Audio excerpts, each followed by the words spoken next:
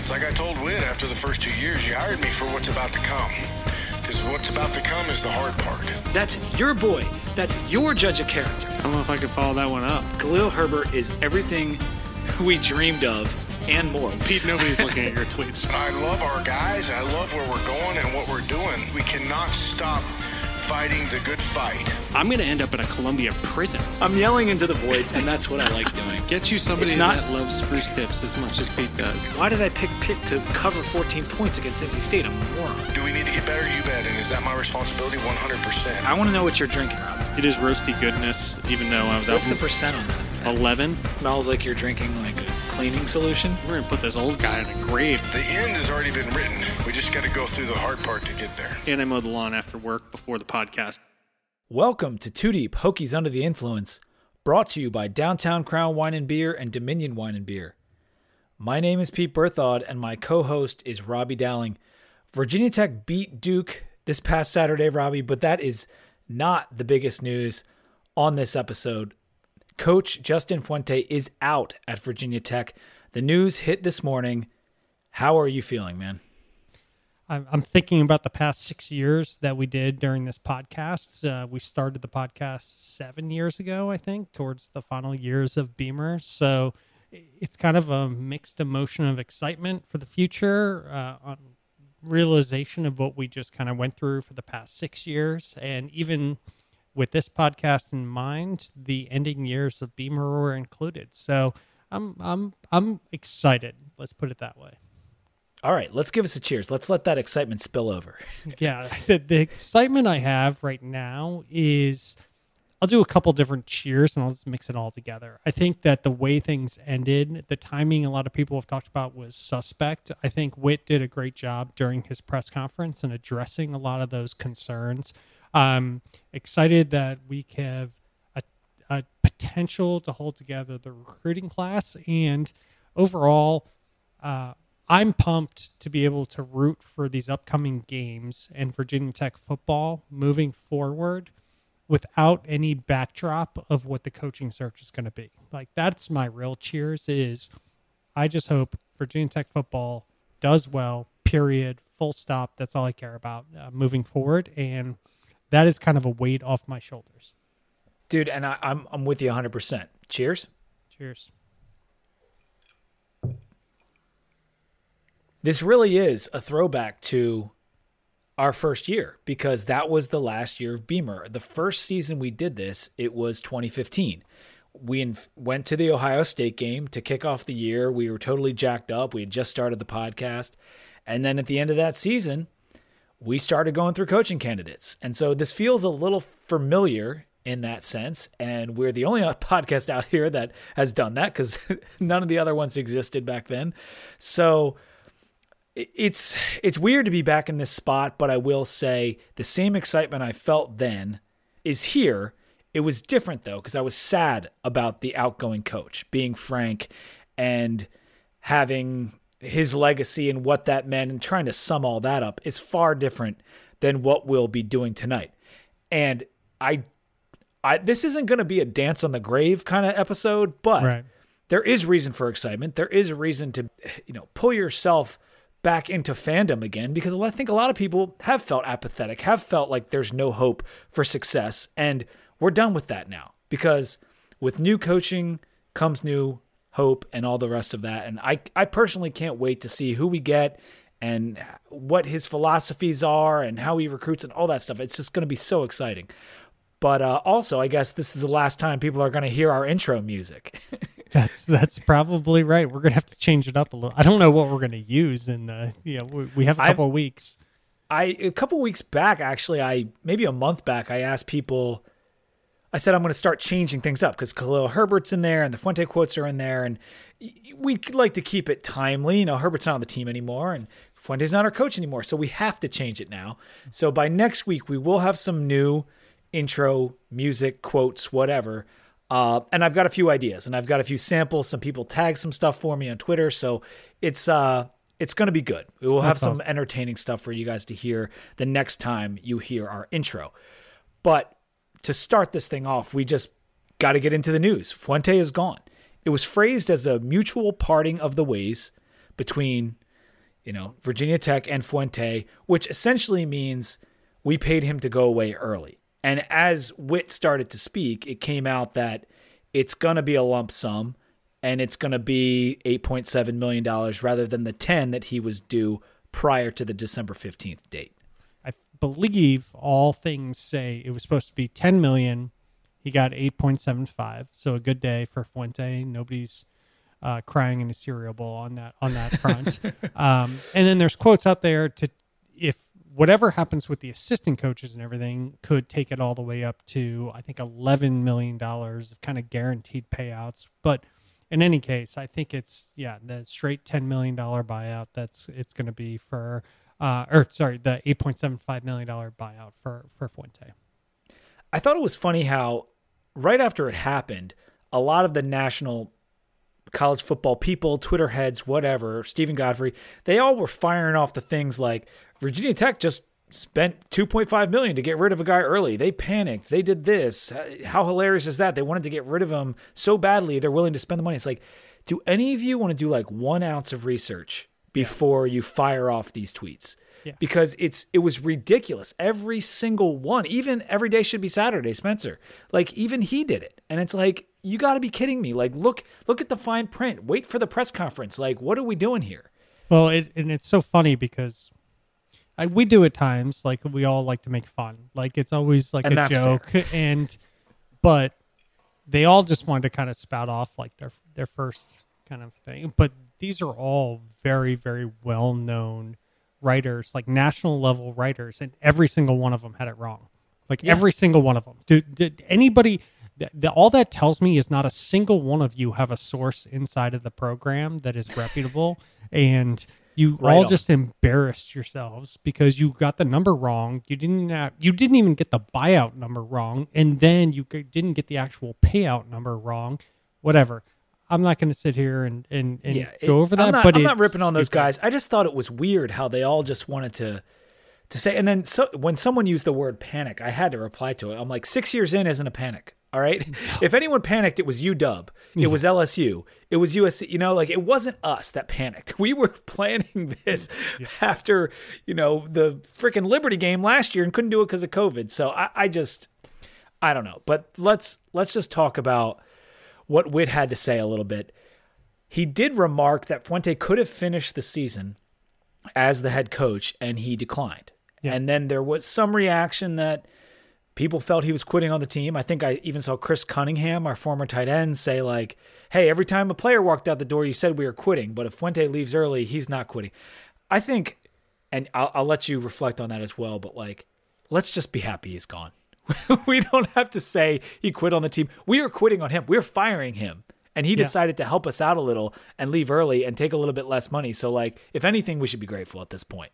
That seems like a nice cheap shot to, like, kind of throw in at the end. Is like, now you're quitting on the team. The fact is, and I thought Witt addressed this pretty well, is the meetings, the Wednesday meetings that he was having were getting harder to have. And quite frankly, if you're a Hokie fan or you're a former player or you pay attention anything to national media, the heat had gotten so bad that there is no way that in any job that you are at, you would ever stand there and like, it sounds like during finally one of the last Wednesday meetings, he was like, Witt's like, I don't know if I can say you're going to be here next year. And Fuente's like, you know what? I don't know if I want to anymore. It makes sense. The heat had gotten so bad. I mean, we were giving him heat. Every single podcast, national media member, every single person was giving him that much heat. It probably just made sense to part ways, and that was kind of it. Yeah, I don't take it as him quitting on the team. I mean, the guy literally has gone gray in the last 3 years. It has taken a toll on him, and we don't want him anyway.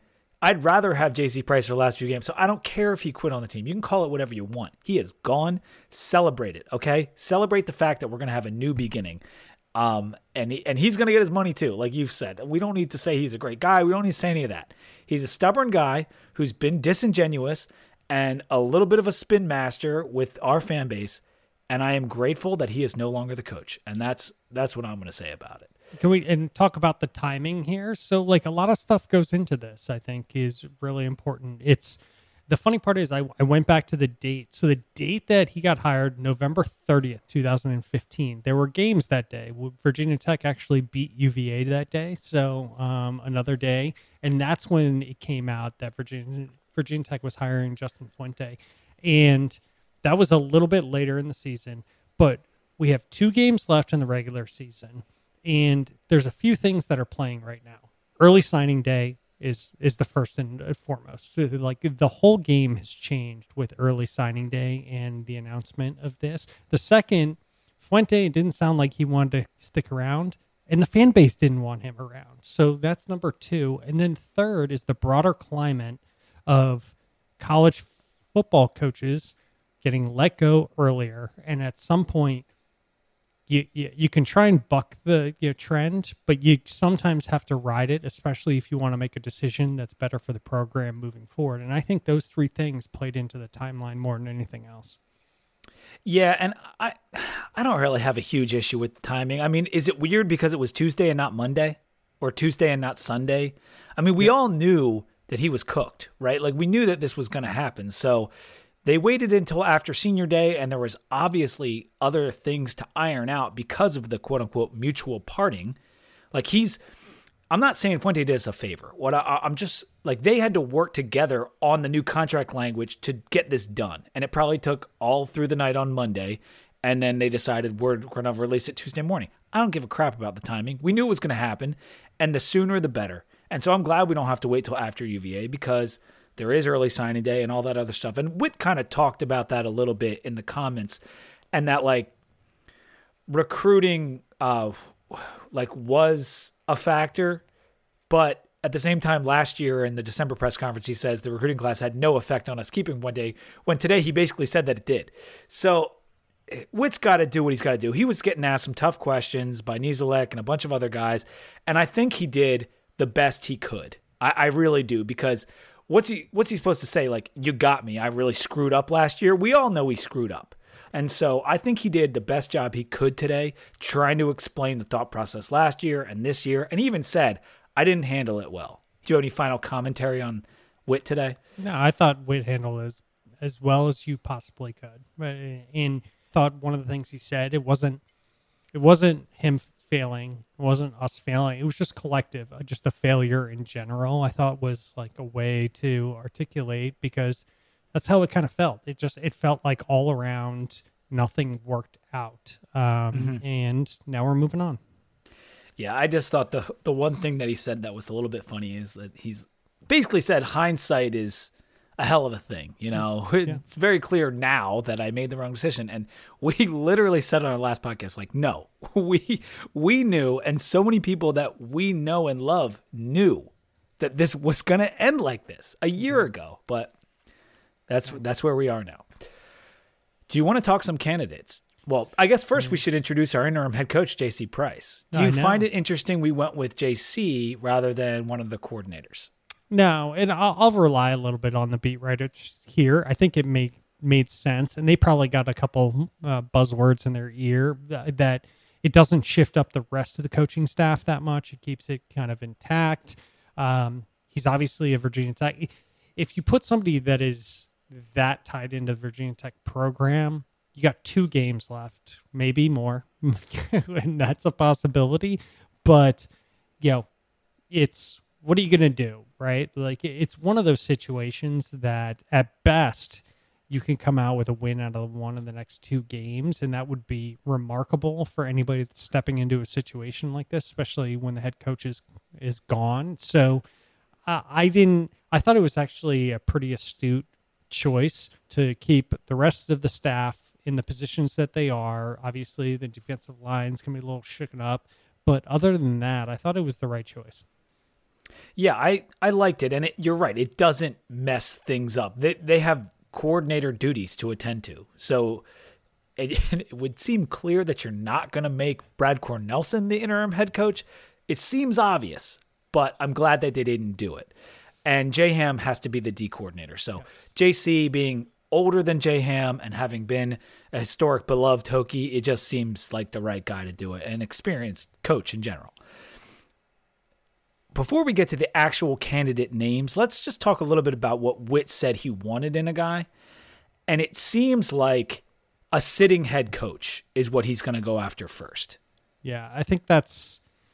Yeah, he said, well, he kind of doubled on that. Like, he said, I want a head coach because, they've been there, done that. And then he also said, every coordinator has been a coordinator before they were a head coach. He kind of did that whole... And I think that was more just spin, just to kind of open it up and, make sure that he has... if he doesn't have somebody locked in, he's got to leave himself the ability to have, somebody else, available to put in that position. So I thought he handled, that piece of it pretty well. I did think he hit on culture and like fit and, somebody that, I know this is not fair and it's probably a mean thing to say, but everything that he said from the type of personality was very much Mike Young. Like kind of personality. Like I think he's seen that resonation in the fan base very much in how it's gone. Obviously, Mike Young has done a tremendous job, and that goes well beyond just like his personality and things like that. But I think he's seen a lot of benefit from how that resonates with the fan base, and I think that came through in his comments pretty well. Yeah, and you have to consider when Witt hired Fuente, it was very early in his tenure as AD. And he has made so many good hires, including Buzz and Mike Young, and in many of the other sports. I mean, he has just knocked it out of the park on hire after hire. But we obviously know that Fuente, despite being lauded early on, wasn't the right fit for us. But Witt knows Virginia Tech a lot better today than he did when he hired Fuente. And that's something that Brendan Hill had said in the spaces with Tally. And it's something that I absolutely believe as well. I mean, it makes such a difference. Even though he was a Harrisonburg guy and like Tech was his dream job and all this stuff, he didn't know Tech as personally as he does now. He knows exactly what we need now, especially for our financial situation, our on-the-field success, the stuff that he's seen work with basketball. And because I don't even think he brought us Buzz, and Buzz was great for raising the profile. I don't know if Buzz was perfect for Virginia Tech. It was perfect Mike Young, and that came later. And so even if Fuente had worked, so to speak, and then moved on to Baylor like he might have a couple years ago, he would have done a better job. Witt would have done a better job getting the second coach every time because he's just knows Tech better now. And so that's why I still have faith that in Witt in picking this next coach, because he has done so well everywhere else. His acumen in college athletics is very high. And I know maybe not everyone wants to hear that because we stuck with Fuente too long, but he has done a tremendous job. He's a very good AD, very well-respected AD. So I look forward to seeing what he's doing here. A very good fundraiser. Identified like he was new to the program early, but he has done extremely well. Like I guarantee if you polled everybody who's like one of the, top 10% in the entire country in ADs, he would be in there probably every single time. I think I want two things in the next head coach on top of perhaps being a sitting head coach, although that's not a prerequisite for myself. They need to be able to build relationships very, very well with everyone. And that's something that in that spaces that Tally mentioned, everyone knows him from Twitter, I'm assuming. If you don't, he runs the spaces all the time. But he just talked about how Nick Saban can go into any black barbershop and just strike up a friendship, conversation, relationship with anyone. I'm not saying you got to be Nick Saban like that, but you got to be better at fostering relationships than Fuente has been, especially in the state, especially with the high schools. You got to be better at that. And you have to have experience at a big-time program. I don't care if it's Ohio State, Clemson, Bama, it doesn't matter. You got to, one of those 10 blue bloods or whatever it is, you got to have coached at one of them and have seen the inside of the sausage factory. Yeah, and I think that takes a couple different ways of going. It's not just being inside a program and the facilities and all that kind of stuff. It's just seeing how whoever's the head coach of that kind of program knows how it's supposed to be run, knows how it's supposed to be operated, knows when there's supposed to be a GM versus a coach, and those are very different, aspects of the job. Knows when there's supposed to be a fundraiser versus like somebody that's supposed to be on the field. So those big time programs, you're learning, you're around it, you see it, and you absorb that kind of those kind of things. And I think that'll feed in a little bit into what we're about to talk about here shortly, which is, a couple of the potential candidates. Yeah, and I'll go over, these are the head coaches that have come up repeatedly. Billy Napier, Dave Clawson, Jamie Chadwell, Luke Fickell, Hugh Freeze, Shane Beamer, and Charles Huff. Those are the names I've heard. Did I miss anyone? No. In fact, you included a couple of them that I don't think are possible. So it's actually perfect. I kind of just sweeping with a broad brush there. And then the coordinators that I've heard in passing have been Mike Elko, Marcus Freeman, Elliott from Clemson, and Venables from Clemson, as well as I'm throwing Jim Leonard in there from Wisconsin myself. That's just because you want Jim Leonard. Yeah, I get that. I mean, I love that defense. Yes. So where do you want to kick this off? Because we have a few. I have two names that I think everybody's heard that I kind of want to talk about. I think there's a couple of your lists that I could take off the table, and then there's a couple that, who knows, maybe Witt goes out and does something special. Why don't we take a couple off the table? Okay. And we don't have to go through everyone with a fine-tooth comb. Fickell's not coming to Fickell's not going to be here, right? Beamer, I don't think Shane's going to jump out of South Carolina in a year and come here. And I don't think the reception would have a lot of doubt surrounded because it's just the name and that kind of thing. So not that he hasn't done amazing things at South Carolina. So I think that's off the table. What about Hugh Freeze? I think that no, he's off the table. I don't think Witt would hire Hugh Witt. Freeze. Witt wouldn't allow that, especially with trying to get in with the fan base. I don't think that's going to work. Yeah. All right. So that leaves Napier, Clawson, Chadwell, and that's it for the head coaches. I mean, Huff. Yeah, and then Huff. And I think Huff, that's possible. And I think that would be interesting. I just don't. I think that would be. I think it would be Marshall. Yeah, I think it would be like more of a backup, if that makes sense. And I'm not trying to disrespect him, but I think it would be more of like, we kind of missed on some of the ones that we just talked about. Is how I would characterize that.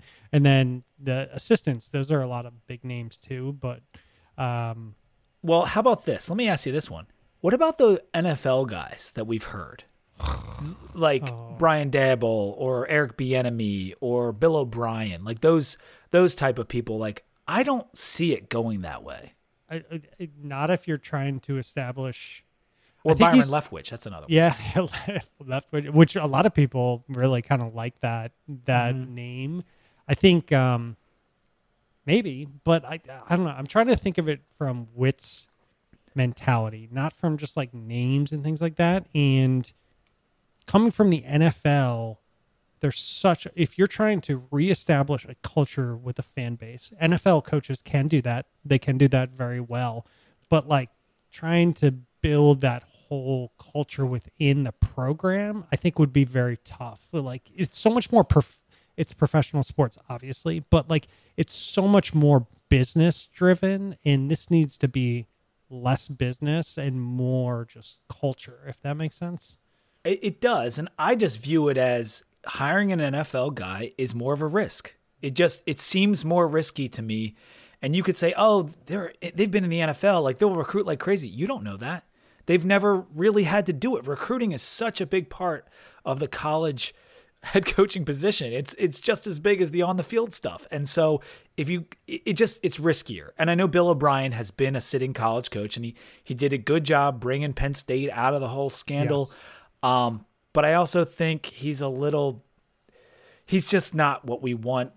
He seems like he might be slightly out of touch with what a younger generation needs right now. But that's, again, my personal opinion. I don't see Witt hiring any of those guys like that. So to me, it leaves Napier, Clawson, Chadwell, and potentially Huff. But after 1 year at Marshall, I don't know if he's done enough in Witt's eyes. Yeah, and he could be a possibility depending if the other guys are off the table. And then you brought up some names at assistants. You want to go through a couple of those? Sure. Elko. I mean, that would be, in my mind, it's like I don't want to tier the hires because I don't know, and I think no one what's going to know. But I mean, that's not a bad name. I mean, I don't think somebody's coming out of Clemson and going to Virginia Tech right now. I got to be honest. It just doesn't. Well, let's talk about the Clemson guys briefly. We got Brett Venables on one side because it's two entirely different things. Very different. Got Tony Elliott on the offense, Brett Venables on the defense. Venables has been there forever, probably been offered multiple head coaching jobs, has never left. Doesn't seem like he wants to leave. And maybe, just maybe he would leave for Virginia Tech, but like it kind of doesn't seem possible. Elliott, on the other hand, like Clemson's offense isn't good. I know. Well, and it's, yeah. So the interesting part of those two is I don't think we have these are my personal opinions. I don't think we have a shot at Venables, so I'm taking it off the table. And I think we have a shot at Elliott, and I don't want it. Is that like well said? So, well said. I think Elliott might actually take it, and I don't think that's the right move. I really do not think that's the right move for us. And Venables is kind of that would be problematic. I'm assuming this is under the auspices that he would take the job. I don't think that would work as well. It's the Bud Foster kind of repeat, and it's like, you couldn't. Bud Foster didn't become the head coach, so then you got Brent Venables. I mean, he is an amazing coach, and worth every dollar that he gets paid. I don't think that's the right move either. So Elko, and then I think you had a fourth name on there. It was Marcus Freeman from Notre Dame. Yeah. Who's a very big up-and-comer. People speak highly of him. He was just at Cincinnati and then moved to Notre Dame, same position, defensive coordinator. And so, yeah, he could be great, but again, never had to do it. I would be more comfortable with someone like Elko, who's just been around a little bit longer, worked at multiple places really for a while and built stuff. Marcus Freeman hasn't shown that he can build a year after year defense at Notre Dame. Yeah. Venables has never shown that he can be a head coach. And quite frankly, if you've ever seen any interviews with him and stuff, I'm not sure that he's built for it. I don't or know he if wants to be even. Right. Or does he want it? And if he hasn't wanted it this long, why is he going to be all of a sudden wanting it and good at it now? Yeah. Jim Leonhard, to me, it would be a great pickup just because he's 39. He's young, but not too young. Has done such a good job up there. Obviously, he's Wisconsin born and bred, went there, all the rest of it. But he could step out for a few years and come to Tech and do great. It just depends on the OC that he gets. But again, yes, because Witt he kind of just did this, right? He kind of just a little bit of a fish out of water, I think, in terms of, and we just did that.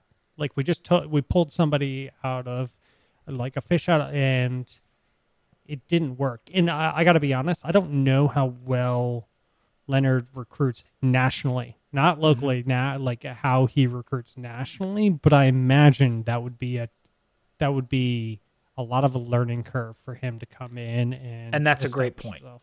Because we need someone that can get in those Virginia high schools, get in the North Carolina high schools, all the way down south to Florida and really sell. And that's just not what Leonhard's had to do right now. But you brought up a good point because we don't want to repeat necessarily of Fuente. And people have kind of said that about Jamie Chadwell and that he's going to be a repeat of Fuente because he's G5 and he's going to bring all of his G5 guys and it's not going to work out. And listen, that is a fine opinion to have, but you're just blowing smoke because you don't have a single clue what he would do, who he would bring, how well he would do. We just don't know. And that's the hardest part about this is that you can say this guy won't work. This guy will work. This guy's G5. He's not built for it. But no one knows who's going to be Dabo and no one knows who's going to be Fuente. No one knows who's going to be Charlie Weiss. Yeah. You just don't know who's going to be what. But you can make an educated guess. And to me, the two guys that I had the most faith in from just the names we've listed would be Billy Napier and Dave Clawson for highest floor. I don't know about highest ceiling, but I think both those guys have a very high floor. Couldn't agree more. That's exactly what I was going to say. Is like, and even of the three of them, Clausen, you know what you're getting at this point. I mean, he hasn't done it with like stellar recruits. He's just done it through grind, culture, and all of that. And take this year out. Like, I know it's like, oh, well, they're having a great year. Like, forget this year. It is incredible what he's been able to do. And he's done it before. I mean, he's done it at Bowling Green when Bowling Green was literally absolutely terrible, and managed to like kind of rise them up and build them. He's done it at programs, and he's never done it flashy. He's just done it through like, work ethic, kind of just gone at it, and it's been sustainable. Even in the bad years, it's been okay. So I think Clausen, you have a floor there. And I think with Napier, just the way that he's gone about, and the added benefit of Napier is look at the programs he's been at. So he started as a G at Clemson. He went to South Carolina State. Okay. Then he spent, 5 years at Clemson between tight ends coach and then offensive coordinator, QB coach there. Went to Alabama, was an analyst there. Alabama again as a wide receivers coach, Arizona State. And then now obviously his run at Louisiana. Whereas with Jamey Chadwell, because I think these three are what we're kind of getting into, is it's always been kind of those programs, right? East Tennessee, it's Charleston Southern, Northern Great. Like Chadwell hasn't been at the big boy programs. He's never even touched any of the big boy programs, really. He's never even sat in the locker room of the big boy programs. And I'm not trying to take anything away from him and what he could do in the future, but if you're trying to kind of weigh out what the probability is of success and comfort moving into, and heck, we're not even the biggest boy programs these days, but just a Power 5 program, that gives you a little bit of a question mark. Yeah, it does. And that's why people are knocking him. And I get it. I really do, because Jamey Chadwell's not my first pick. My first pick is Billy Napier to run our program. I think he's done an amazing job. Whether he can go into a barbershop and foster relationships, I don't know. But anyone is going to be able to do it better than Justin Fuente, just about. And he has won, man. I mean, he's been at Louisiana 11-3, 10-1, and 9-1 this year. He could very well win that. Last year, didn't he go into Iowa State and win? Yeah. And I think that aren't they going to win for this would be like one of their fifth year, I think, in a row winning their division. So they've been in first place every year. He's every been there, single at year. least tied for it. Yes, yeah. So it's good. And then I know we're starting to hone in, so like we're kind of leading the witness here, but he's familiar with the area. He's recruited, and not that we recruit that much, but he's familiar at least with the territory. And that's not to say that Jamey Chadwell isn't, because he actually has spent a lot of his time in a familiar area. But I do think that it's just kind of a check the box on him in addition to Chadwell and some of the places that they're familiar with recruiting out of. And he's had to recruit different style players, I think, than what you have to do at Coastal Carolina, or what you have to do at Charleston Southern, or what you have to, you know what I mean? That is, it's a small difference, but I think it's a meaningful difference. And if you're looking for somebody that's on the rise, you're looking for the ability to take those stepping stones upward. And this isn't supposed to be Napier versus Chadwell or Napier versus Claw. We're giving our opinion on who we think would be best to lead Tech, and we don't know any better than the rest of them. We're making a guess, and we're kind of making a guess at what Witt might do. And it seems like Napier would fit a lot of those things. The other thing that would be good about Billy Napier, and this could be said about a few of these different guys, is that the connections to Louisiana high schools could be valuable. I'm not saying that you bring tons of guys Louisiana to VT. I'm not saying we run one of those campaigns. But if you think about the previous destination and the hookups you might have in that state, It's better than Memphis. It's like the fourth best recruiting ground in the entire country, and the only school that recruits out of it is one school. So if you want to like go in and you have real ties in there, that would be awesome. I'll also, just so we don't hit on one person too much, I'll also say that the nice part of Clawson is how his name has never come up for jobs. Like he stays off the radar, and if it was the right fit and him and Witt decided it was the right fit, it would almost be of his choosing to go to Virginia Tech, because he has been a name that's just been like second tier. Nobody really talks about him, and he's never put himself out there for a lot of jobs. He's never really like promoted himself. I don't know who his agent is, but like he's never really been that guy. So if he was ready to make a move, I think it would be on, I'm ready to commit to this program. And he's obviously committed to Wake. I mean, that's what he's done. Well, the thing that I've heard whenever I brought up the Clawson idea is that, would he take it? Is he just content to be at Wake Forest and want to keep his family there, et cetera, et cetera? And that's kind of funny to me. Like if Virginia Tech or Wake comes open, historically, you'd be like, yeah, you should coach at Tech. But because he hasn't been in these other coaching searches, that rebuttal kind of makes sense. Like maybe he doesn't want to move on. Maybe he doesn't want to change his life up or upgrade. He can take Wake to a top 10 team. Literally, they are in the top 10 again in the committee rankings as of tonight. Like that's incredible. It's really incredible what he's accomplished. And there's been some pushback on Dave Clawson because it's just not a flashy hire. But he would be tremendous at Tech. Again, high floor. It might take a little while because I'm not sure about the level of recruiting. I think we'd get a higher level of recruiting with Billy Napier. That's just my opinion as of right now. But I do believe the retention and the development of quarterbacks would be much, much better than what we're used to if we hired Dave Clawson. Yes, I would agree. All right. Do you want to move on to some other news and notes, or do you have some final thoughts on the coaching search or just Fuente in general? No, I think it's early and a lot to digest, considering it was 8 a.m. this morning when all this started getting announced, and we've already hit on it a lot for day one. But I will say I'm excited. I am nervous also, as I think we all should be. Like, what's the future hold? But I'm excited more than anything else. Yeah, I'm very excited, and you're right. There are weeks to get into this. In fact, we probably tackled too much tonight going into candidates, but we know that's what people want to hear. And that's what we're talking about when we have our personal phone calls and all that other kind of stuff. So it was fun to get into a little bit, and I'm beyond pumped, man. It's a new era for Virginia Tech football, and I can't wait to see what happens in the next month. For now, let's get into the AP poll quickly. Bama jumped Cincy, and so now they're number 2. Wake is still at number 13 in the AP poll, but like I said, they are number 10 in the CFP rankings. The top 4 in the committee rankings were Georgia, Bama, Oregon, and Ohio State, with Cincinnati sitting right outside at number 5 again. Michigan, again, in front of Michigan State and Notre Dame. So we had 3 ACC teams. It was Wake at 10, Pitt at 18, NC State at 20.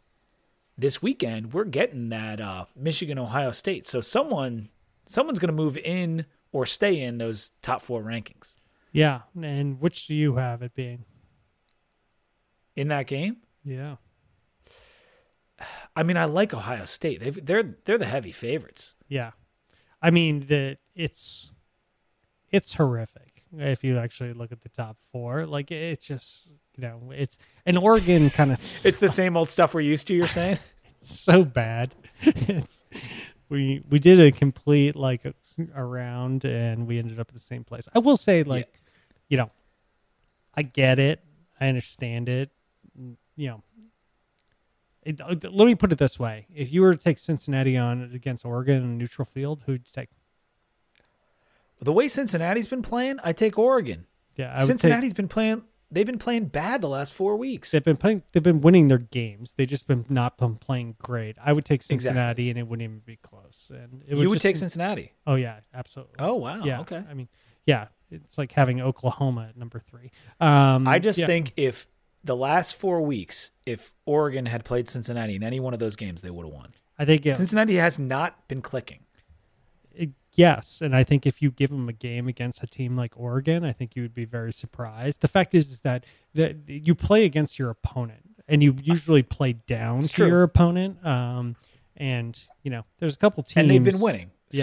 So I hear you. Alabama played down to a team called Florida that just had a great game this week. So I get it. Yeah. So back when they played, but no, I get it. It's just. This is the complete box out of Cincinnati. This is we're going to find out this weekend a little bit, because if Cincinnati plays like they have been against SMU, they will lose, and they got them this weekend. So I'm very curious to see how that game goes, because that would actually, if they beat SMU by 10 points, I'd be pretty impressed. Yeah, I think they'll beat them by more than that, but we will see. I like it. We're picking that game later. So I know. So we'll find out. But the rest of they all made sense. The whole Michigan thing, let those two fight it out. I did think Oklahoma State is having a very, very nice season, and most people are not paying attention to it, which is really, really surprising. They had such high expectations, much like Iowa State, and then they lost a game, but since then have played very, very well. Baylor, my goodness, I mean, they are playing really good, and I know the rankings are very interesting outside of the top 4. Yeah, they are. Yeah, with OK State at number 9, they're going to have to play Oklahoma coming up here in not too long, and it's going to get really fun. Honestly, the last few weeks of the season, they're going to have some really great matchups. I can't wait to see what happens. Yep. Virginia Tech basketball. We are 3-0 in basketball. I know we're taking a little change up, but we got to hit B-ball before we do our beer break. 27th in the Ken Palm, 26th in the AP poll. One spot out of being ranked in the AP poll after our first week. That didn't even include our Radford win. That just included the game against Navy, where we won by 20. That's a team that beat UVA. How about that? That's kind of nice. How about that? That's how about a common opponent matchup there, and we saw Luma come alive a little bit in that game. And we watched in this last game, we watched the defense had to do it when the offense wasn't playing very well, and they showed up. So I don't know. Your hang the banners is still holding strong, and I like it. I would have liked to see the offense be a little bit more productive this past game, and it was, it wasn't horrible. It just wasn't great, but the defense played outstanding, and I thought it was good. They're off to a really good start. I do think they got shafted. I can't believe. Well, I guess it hasn't included the last game, and I don't know if it's really going to make a difference, but I do think they should be in the top 25 at this point. Yeah, they definitely have a case. The last game against Radford, with regard to the offense, it was fits and starts. Storm had 17, but then he didn't really score much down the stretch. It was good to see Storm hit 4 out of 5 threes, though. Yes. Because he was only 2 of 9 in the first 2 games, so he came alive a little bit there. Mutz, 11 and 8, he did. Not only did he do the dunk on the alley-oop, that Storm megged a guy with the ball, and then did the alley-oop, and then he jammed it with one hand. Unbelievable play by Mutz. And then he comes back down the other end of the floor while they're taking a free throw and does the let's go, and then the fans do the Hokies back to him. Oh, my gosh. Yeah, that was such a great clip, and our coach, Mike Jones, the assistant from DeMatha, who we just brought in, he tweeted at me the video because I had tweeted about it, and I was just like, this is crazy. Mike Jones is hooking me up with the video. This is great. And I got to be honest, the ball handling skills of Storm on that were phenomenal as well. The whole play was picture perfect. I mean, the fact that it was through the legs, and then it was a one-hand toss-up to a one-handed dunk. It was just, it was a thing of beauty. It was gorgeous, man. Couture had 7 and 9 against Radford. All 4 of our big man, though, in that Radford game ended up with 3 fouls. Yes. So we were trying to throw our weight around a little bit, I think, but it's okay because we actually have 4. Yes. Thank goodness. We talked about the depth, I think, last week. We got a little bit more depth, so I think we can handle it. But let's be a little bit more careful throwing the weight around. Yeah, we got two kind of turd games coming up. Not to disrespect the opponents, but they're games we should win. And then we have Memphis the night before Thanksgiving, as we mentioned on the last podcast. Yes, it is going to be huge. And then we get Iowa State or Xavier on Black Friday, I believe, at the end of that tournament. So preseason NIT is going to be fun. Yeah, that's going to be awesome. And two very, very well-known and respected teams. So, I mean, you could be looking at this team going into those matchups and, like, as a legit top 25 team that, like, people would be paying attention to those games. So I'm excited. All right, let's talk about injuries briefly before we get into Duke. Trey Turner played in the game last weekend. He also said it was his last game in Lane. Yeah. So that kind of indicates to me he's either transferring, going to the NFL, or retiring from football. I don't know which one. I would lean towards transferring, but I'm that's just my guess. I would. This gets a little bit muddled given the conversation that we just had. I think he probably saw maybe the tea leaves that were probably forthcoming, and this leads to too much speculation. But yeah. I have a feeling during our last game, some people had an idea that things might be coming down the road, and hence our nice performance against Duke and wanted to having a nice kind of performance. And he did as well. We can talk a little bit about the game. He only had, I believe, one catch in that game, but it was a monster. And he had a couple others, but that were almost catches. But yeah, I would suspect he's moving on to another program. That's a good point. Burmeister started. He came out briefly, but he did start and tough it out, so that was good to see. Hoffman didn't play. He's not done for the year, as Fuente said, but we'll see. And then in terms of Trey Turner, just finishing it off, he said he might be driving to the Miami game because flying could aggravate his neck injury. Yeah. So that road trip with Trey. Yeah, just lay him up in the back seat. Hopefully obviously someone's going to drive him there. I don't know. He's got to get a buddy or a coach or someone to take him. Yeah, don't take a Greyhound down there. Those seats are too upright, and that's not going to help anything. All right, let's do a quick beer break before we get into the game recap and just go over what happened against Duke. But first, a moment to talk about our sponsor, Downtown Crown Wine and Beer and Dominion Wine and Beer, the two finest beer stores in all of the DMV. We know that you need gifts for the holiday season, and there is no better gift to give than the gift of alcohol. Pour some smiles on your brain, head over to Downtown Crown or Dominion and buy your wife, your brother, your mother, anyone, wine, beer. They have the best selection around, local beers, but also a nice selection of beers from all over the country. And they have a friendly staff that will always help you find what you're looking for. Just tell them what you might need, what that person you're looking for a gift likes. They will point you in the right direction every time. Couldn't speak more highly of those guys. Make sure to hit them up the holiday season. You've got Dominion right in Falls Church, Main Street, and then where 270, 370 meet in Gaithersburg is where you will find Downtown Crown. For now, Robbie, I need to know what you're drinking. I'm drinking a non-alcoholic beer, so I'm going to be uneventful. It's the same Sam Adams, just the haze, non-alcoholic beer for me tonight. So I'm going to be in a little bit of H2O. So I'm taking it easy. Too much excitement today with the Fuente news, so I'm trying to keep it low key. So, but isn't that one of those really? That's one of the good ones, right? Oh my gosh, Sam Adams? It's amazing. It tastes exactly like a hazy IPA. If you're into hazy IPAs and you're like, hey, I got to go to work tomorrow, then always pick one up. It's good. I'm hoping more people start making them. But here's what I got for tonight, so that's what I'm going with. What are you on over there? Oh wait, isn't this a big night here? Well, earlier today I did tweet from the account saying I'm drinking scotch on the podcast because we're doing just a little bit of celebrating. I'm trying to see if I can do this where I can get a photo, but we'll see how coordinated I am. I'm trying to get Robbie in there too. But yeah, I'm drinking Oban Little Bay. It is a scotch from where else but Scotland. Oban, they make a lot of different types. This is the Little Bay small batch. And I got this as a gift. I was a groomsman at my buddy Phil's wedding. Robbie's met Phil many times. Yep. And he gave me this, I want to say, the weekend we beat BC 49-0. I remember because it was a fall wedding day, and he handed me this bottle, and I've kept it ever since. Haven't opened it.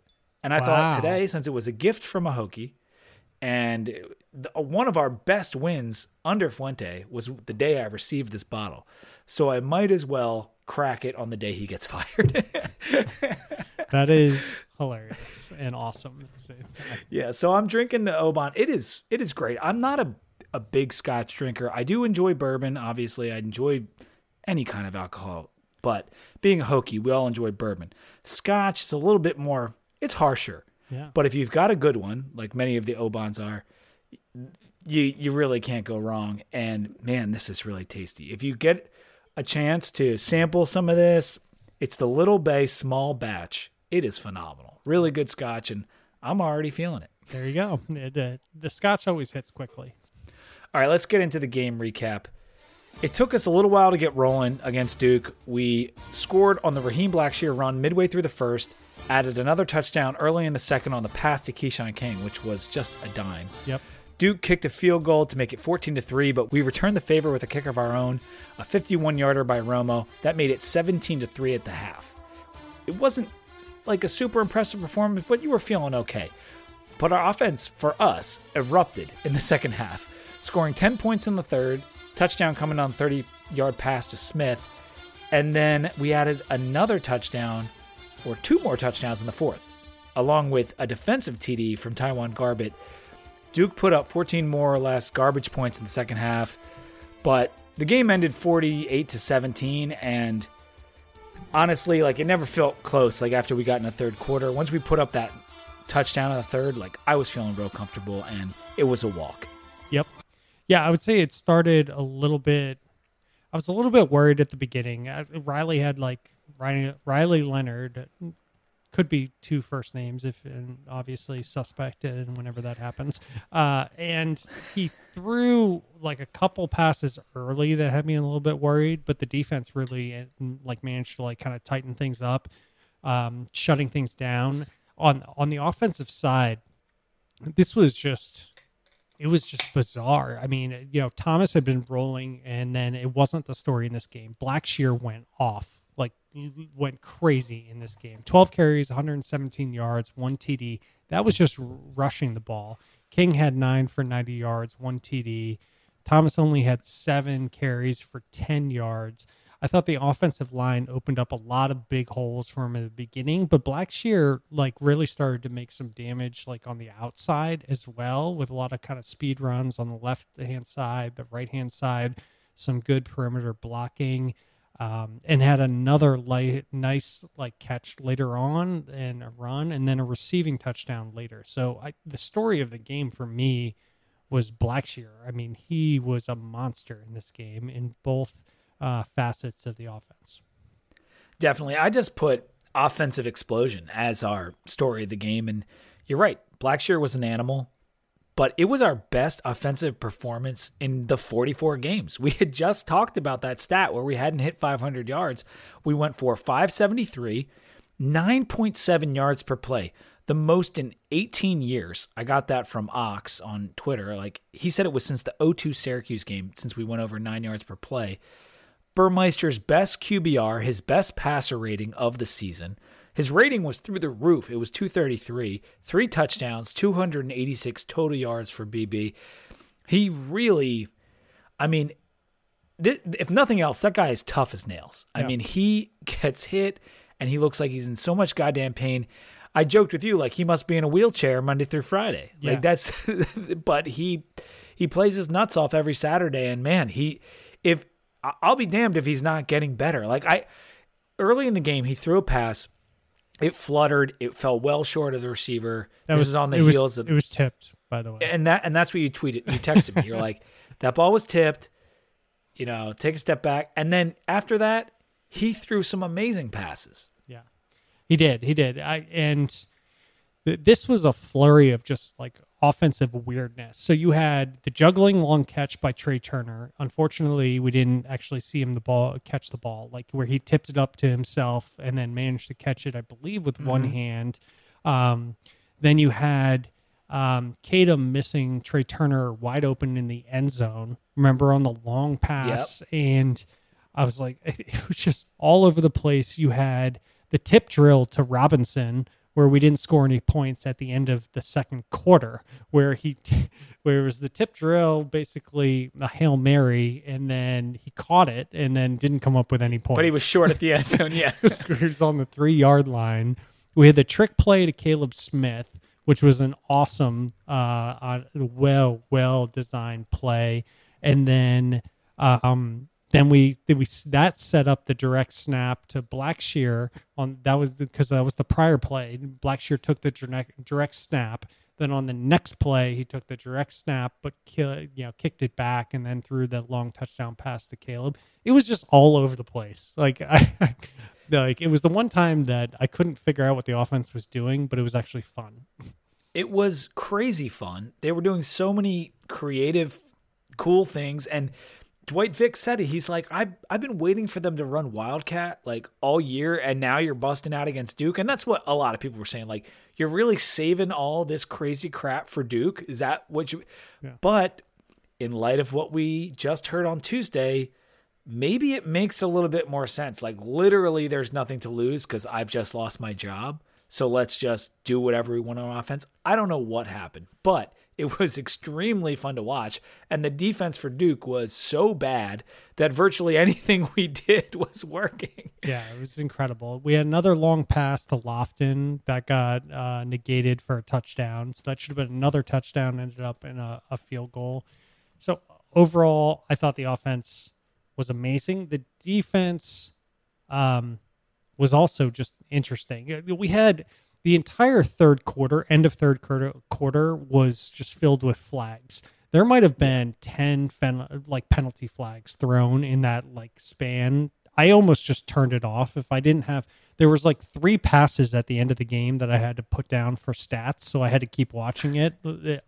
Otherwise, I would have just turned it off because it was crazy. But I thought Dax had an amazing day. 12 tackles. He had a sack. He had 1.5 tackles for a loss. He had a pass defended that he had on that tip ball.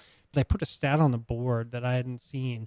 So during the first 5 games of the year, or the last 5 games of the year, we had missed 11.6 tackles. And in the first 4 games, we only missed 5. So I think that gave us kind of an inkling of what's been going on in the defense. And that was one of those stats from ESPN that you can't really get, and who knows if they're auditable anyway. So overall, I thought it was a good performance. We held them to 17 points, and it probably should have been less than that, as you alluded to, if not for garbage time. And then most of all, we had the nice strip by Pollard that was picked up by Garbutt and then run back for a touchdown, which is an awesome play.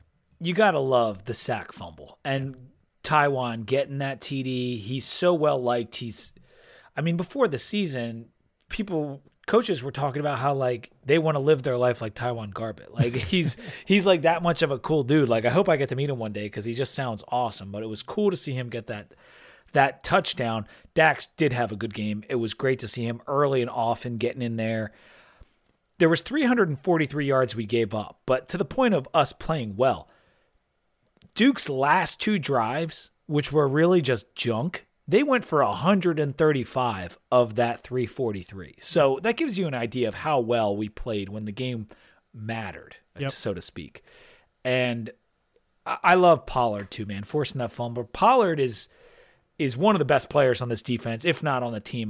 He, despite everything, we don't talk about him very much, but he is a dog, man. He gets in there and he plays hard all the time. And with Kendricks being out, he has stepped up and he has been playing well. So I love Norrell Pollard. Hopefully he'll stick around with the coaching change and all the rest.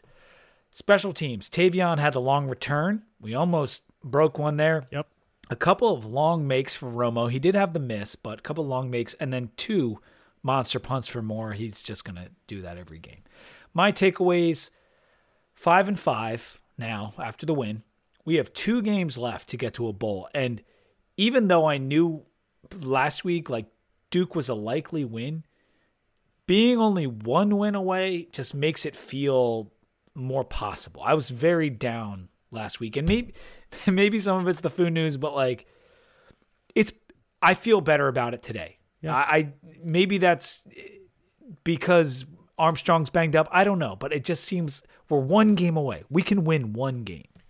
Yeah, I hope so. And you're one win away, and we're one coach fewer. So at the least. So no, I agree with you. I think it's possible. I'm very interested to see whether what I alluded to earlier had any influence on this game, whether there was anticipation of, let's kind of... Was that why we were playing well? Yeah, win one for the skipper, kind of that whole situation. And I don't think that's the case. I think they wanted to go win a game.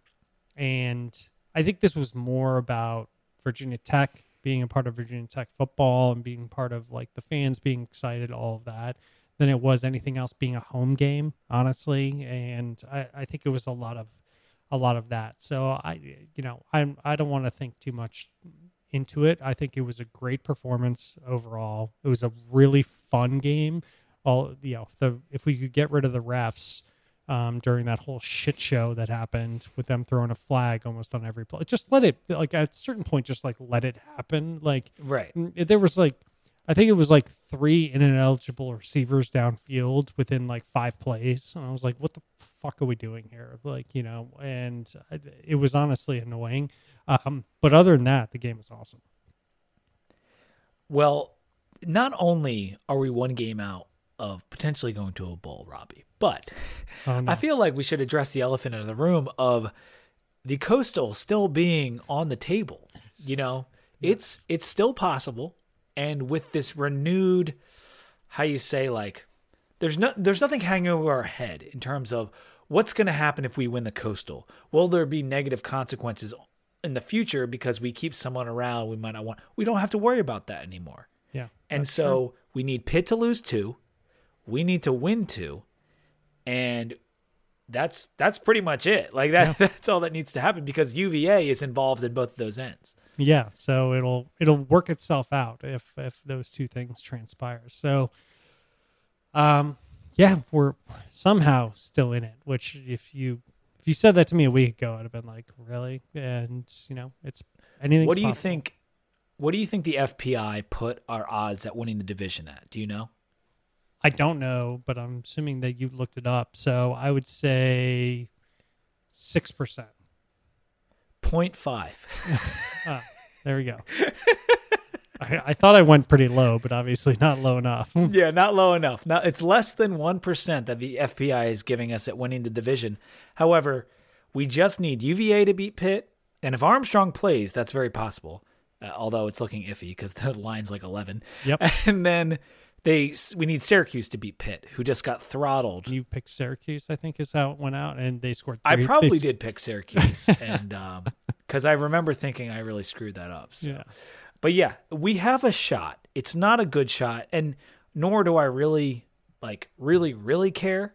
But how great would it be if J.C. Price leads us to the Coastal title? I mean, yeah, it would be hilarious. Let's just put it that way. It would be hilarious. Yeah. So, and then we'd have a shot.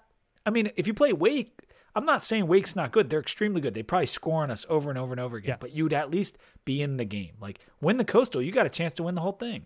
Yeah, that's not happening. But no, it was it's not. It was a fun thought while we had it. It's a fun thought. Today's a day for happiness and optimism, and that's what I'm doing. Yes, I love it. So, well, let's hop in quickly because I have almost 1.5 notes on this Miami game. And Miami, yes. I honestly don't care about this this matchup in the sense that this team, I don't even know if they're going to have the same coach next year, and so they might join the Virginia Tech club at this point. Yeah, let's do this as quick as possible. Miami, Saturday, 7:30 p.m. on ACC Network. They are also 5-5, coached by Manny Diaz. They've been on a nice little run. Before the loss to FSU, they had been playing well with Tyler Van Dyke at QB. Yep. And their last 3 losses have come by 8 points combined. But their last 3 wins have come by 9 points combined. This Miami team, all they do is play close games. They could be 2-8. They could be 8-2. That's kind of what they do. These scores are outrageous. So they lost to Virginia 30-28. They lost to North Carolina 45-42. They won at NC State 31-30. I'm not making these up. These are real things. Pittsburgh 38-34. Georgia Tech 33-30. And Florida State 31-28. That is remarkable. It's crazy. It is absolutely crazy. Like, they could seriously be 2-8. Like, they really could, but they're not, because shockingly, against all odds, Manny Diaz has found a quarterback. He's managed to motivate these kids, and on defense, we'll get into some more of the details, but they're playing like tons of freshmen, and they're performing like crazy. Yeah, he's basically banking on next year is the way that I kind of look at it. And they've just all their opponents, though, they have not held anybody below. Okay, so Florida State, they held to 28 points, and they held Virginia to 28 points. That's out of their last 6 games, right? Like, I mean, they are giving up a ton of points. They held Central Connecticut to 0, which is really not all that astounding. But even with that 0, they're giving up over 30 points a game. Yeah, it's crazy. It's their defense is giving up a ton. They have like you said, a ton of freshmen playing, and this is looking more and more like a build for next season. And kind of, I can't attack the Coastal, so let's kind of see what we can do. See what we could do next year if we give these guys reps. Yeah, I agree with that. Let's talk about Van Dyke quickly, because since he has been starting in earnest, he has been amazing. 19 touchdowns, 6 picks, 77.8 QBR. That's 14th nationally. Yep. And 159 rating is 3rd in the ACC behind Pickett and Hartman. He's been awesome. Yeah. I mean, 20 touchdowns total if you include his 1 rushing TD. He doesn't run the ball well. He's taken 20 sacks, but he is a very good passer. They've been relying on Jalen Knighton out of the backfield. He's been blowing up. 493 yards, nearly 500 yards in 6 games. If you go from scrimmage, he's over 700 yards and 8 touchdowns in 6 games. This Knighton kid is going to be a problem. Yeah, I agree with that. And the weird part is with Cameron Harris, he's been gone. He's out of the game. He's not even a factor anymore. And he was a really, really good running back. So now it's all about Knighton, and Knighton looks really good. I mean, he is, he's their premier back, obviously. And he has, he did have one huge game, which was obviously against Georgia Tech. He had 162 yards, which is bringing up his numbers a little bit, but he's playing really well. I mean, the names on this team are awesome. Tyler Van Dyke, Cameron Harris, Jalen Knighton, Charleston Rambo. Yes. I mean, how cool is that name? That's their wide receiver, 6'1", 185. This guy's almost at 1,000 yards already. 955, 5 touchdowns, 64 receptions. I mean, he's doing work for the Canes. And Keyshawn Smith's a freshman. He's got almost 400 yards and 3 touchdowns. And then Mike Harley is a name we've heard for a while. He's a senior, 41, almost 404 TDs. So when I saw Rambo, I remembered. Do you know where Rambo played for? Oklahoma. No. Just looked it up. Yep, he played for Oklahoma. He was a transfer. Oh, shit. I didn't know that. Yeah, but no, he has 64 receptions. Yeah, almost 1,000 yards. He's playing extremely well. He played well at Oklahoma, but not like great. And I think he got injured, I'm pretty sure, in the 2020 season. And it was a shortened season anyway, but I'm pretty sure he got injured. But yeah, Charleston Rambo, he played for Oklahoma. Such a cool name. Mm-hmm. Overall, Van Dyke has been on fire, and they have great weapons. And it's definitely the better side of the ball. Like, they're 22 in the SP plus on offense. On defense, they're 47. But if you go into their more standard numbers, 70th in yards per play on defense. We already said 98th in scoring. I mean, they're giving up 30 points per game. 72nd in opposing passer rating. The only thing they do well on defense is create a little bit of havoc with the tackles for loss and the sacks. They're 13th in TFL per game, 32 in sacks, an additional 31 hurries. They're still Miami in that regard. However, in every other regard, it's not your Manny Diaz defense. They lost all those senior linebackers. They lost a bunch off the D-line. And there's still guys there. Like McLeod is still there. Yep. You know, they've got Bubba Bolden, but it's not the Miami defenses we're used to under Manny Diaz. Yeah, I mean, McLeod has 4.5 sacks on the year. I mean, he's still disruptive, obviously. He's always going to be, but it's not as... I remember last year, we talked about how like big and just physical they looked. It's not the same Miami defense. Yeah, there's no Jalen Phillips out there. Yeah, exactly. So overall, not a great defense. They can still get after the QB, but ultimately we should be able to score a little bit on this team. The question is, are we going to get BC, Virginia Tech offense, or are we going to get a little flavor of what we saw the previous 2 weeks against GT and Duke, you know, the ones that surrounded that game? I just don't know. Yep. And we will see. But this one, it depends. I mean, the biggest thing is, with the way they get after the quarterback, we have to worry about Braxton Burmeister, because like if he goes out, we're not going to do dick. Yeah, that could be tough. And yeah, we also have the fact that we have a different head coach. that is really, if you want to get into the analysis of it, like this will be a stiff test for our defense, and the offense will have its whatever. It's the X factor. Yeah. Fu is gone. Will we rally around J.C. Price and just, you know, our coach is gone, or will we not? Like that's a huge X factor. But on Miami's side, they just played Florida State. It was an emotional game. They had played so terrible in the beginning, all these penalties, all this crap. They come back, they take the lead, and then they lose the lead and they lose the game.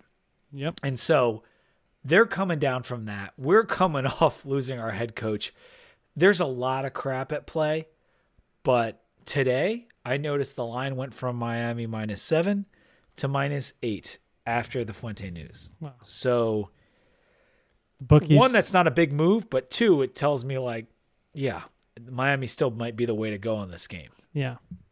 I will we don't do picks, so I'm not gonna pick it, but I hear you. That is a smaller move than I would have expected, honestly. Yeah. I would have thought it moved like 2 or 2.5 points, but yeah. Here's the thing though. Vegas might have known that on Sunday. Yeah. Like they have sources. Yep. That's right. All right, that's going to do it from Miami. Let's get into the picks, Robbie. Let's fire them off. Wake at Clemson. Clemson, 4.5-point favorites, even though they're unranked and Wake is number 10. This is in Death Valley. Wake. I'm gonna take Wake too. Yeah, there we go. I already knew which direction you were going to go. It's the right choice anyway. GT at Notre Dame. Notre Dame 17-point favorites at home. That's a big line. Notre Dame's been turning it on. I'm taking Notre Dame. Yeah, I have them as well. UVA at Pittsburgh. We need this one, and the line has been increasing like all week long. Yes. I'm going to take UVA because it's 14 points. I want to take UVA on the road. Heinz Field is not the menacing road environment. Pitt has been known to not only pit other teams, but pit themselves. So I'm going to take UVA. I have UVA. All these are pre-picked, by the way. I'm not changing any of mine this week. So Florida State at Boston College. I noticed this line came down a point today. It was 2.5. Now it's 1.5. BC is the favorite. Florida State is, in my opinion, the better team. But Chestnut Hill and BC has won 2 games in a row. That's right. I'm going to take Florida State. I like Florida State. Okay. I had Florida State already, so I thought you were going to flip and go BC on that. I was close there. Syracuse at NC State. NC State. Do you want to take your orange in this game? I don't know if I can stick with them anymore, man. NC State's good. I know they just lost to Wake, but that's a good team. Yep. And this is on the road. I'm going to take the Wolfpack. I already had them, so perfect. We're just all the same. All right, now we get out of conference. So let's see what we got here. Yeah. This is the game we were talking about earlier. If Cincinnati's going to lose the game before the championship game, this would be the one I would imagine that they would lose. SMU at Cincinnati. Cincinnati 11.5-point favorites. You want me to go first? Sure, go Cincy. for it. I'm going SMU. There we go. Now we got to change. I like it. I actually like this game on the money line a little bit. Just a little. I know it's in Cincinnati. this is when I say sprinkle, I mean like one sprinkle. Oregon at Utah. Utah 3-point favorites at home. Or Utah's been playing better in the second half for sure. Yep. Did they just lose though? Didn't they just lose a game? Pretty sure they. You're gonna have to look that up. I don't know. I think they lost. Oregon at Utah. I'm gonna take Utah at home. I have Utah 3 at points. home. I do. Even though they're favorite, I'm gonna take them. No, they didn't just win. They just beat Arizona 38-29. Oh, that's what it was. Yeah. It was dicey. Yeah. They came back at the end, so it was 30. It ended up 38-29, but they came back at the end. That's what it was. Okay. And then the last game, did you pick? Yeah, I already had Utah. All right. Michigan State at Ohio State. I'm a little bit surprised about this line. This is the same line that Ohio State had against Penn State. It's 18.5. Mm-hmm. Very close to the Penn State line, and Penn State wasn't ranked. Yep. Michigan State's a top 10 team. This is a little bit like, I'm a little scared about this. I'm going Michigan State.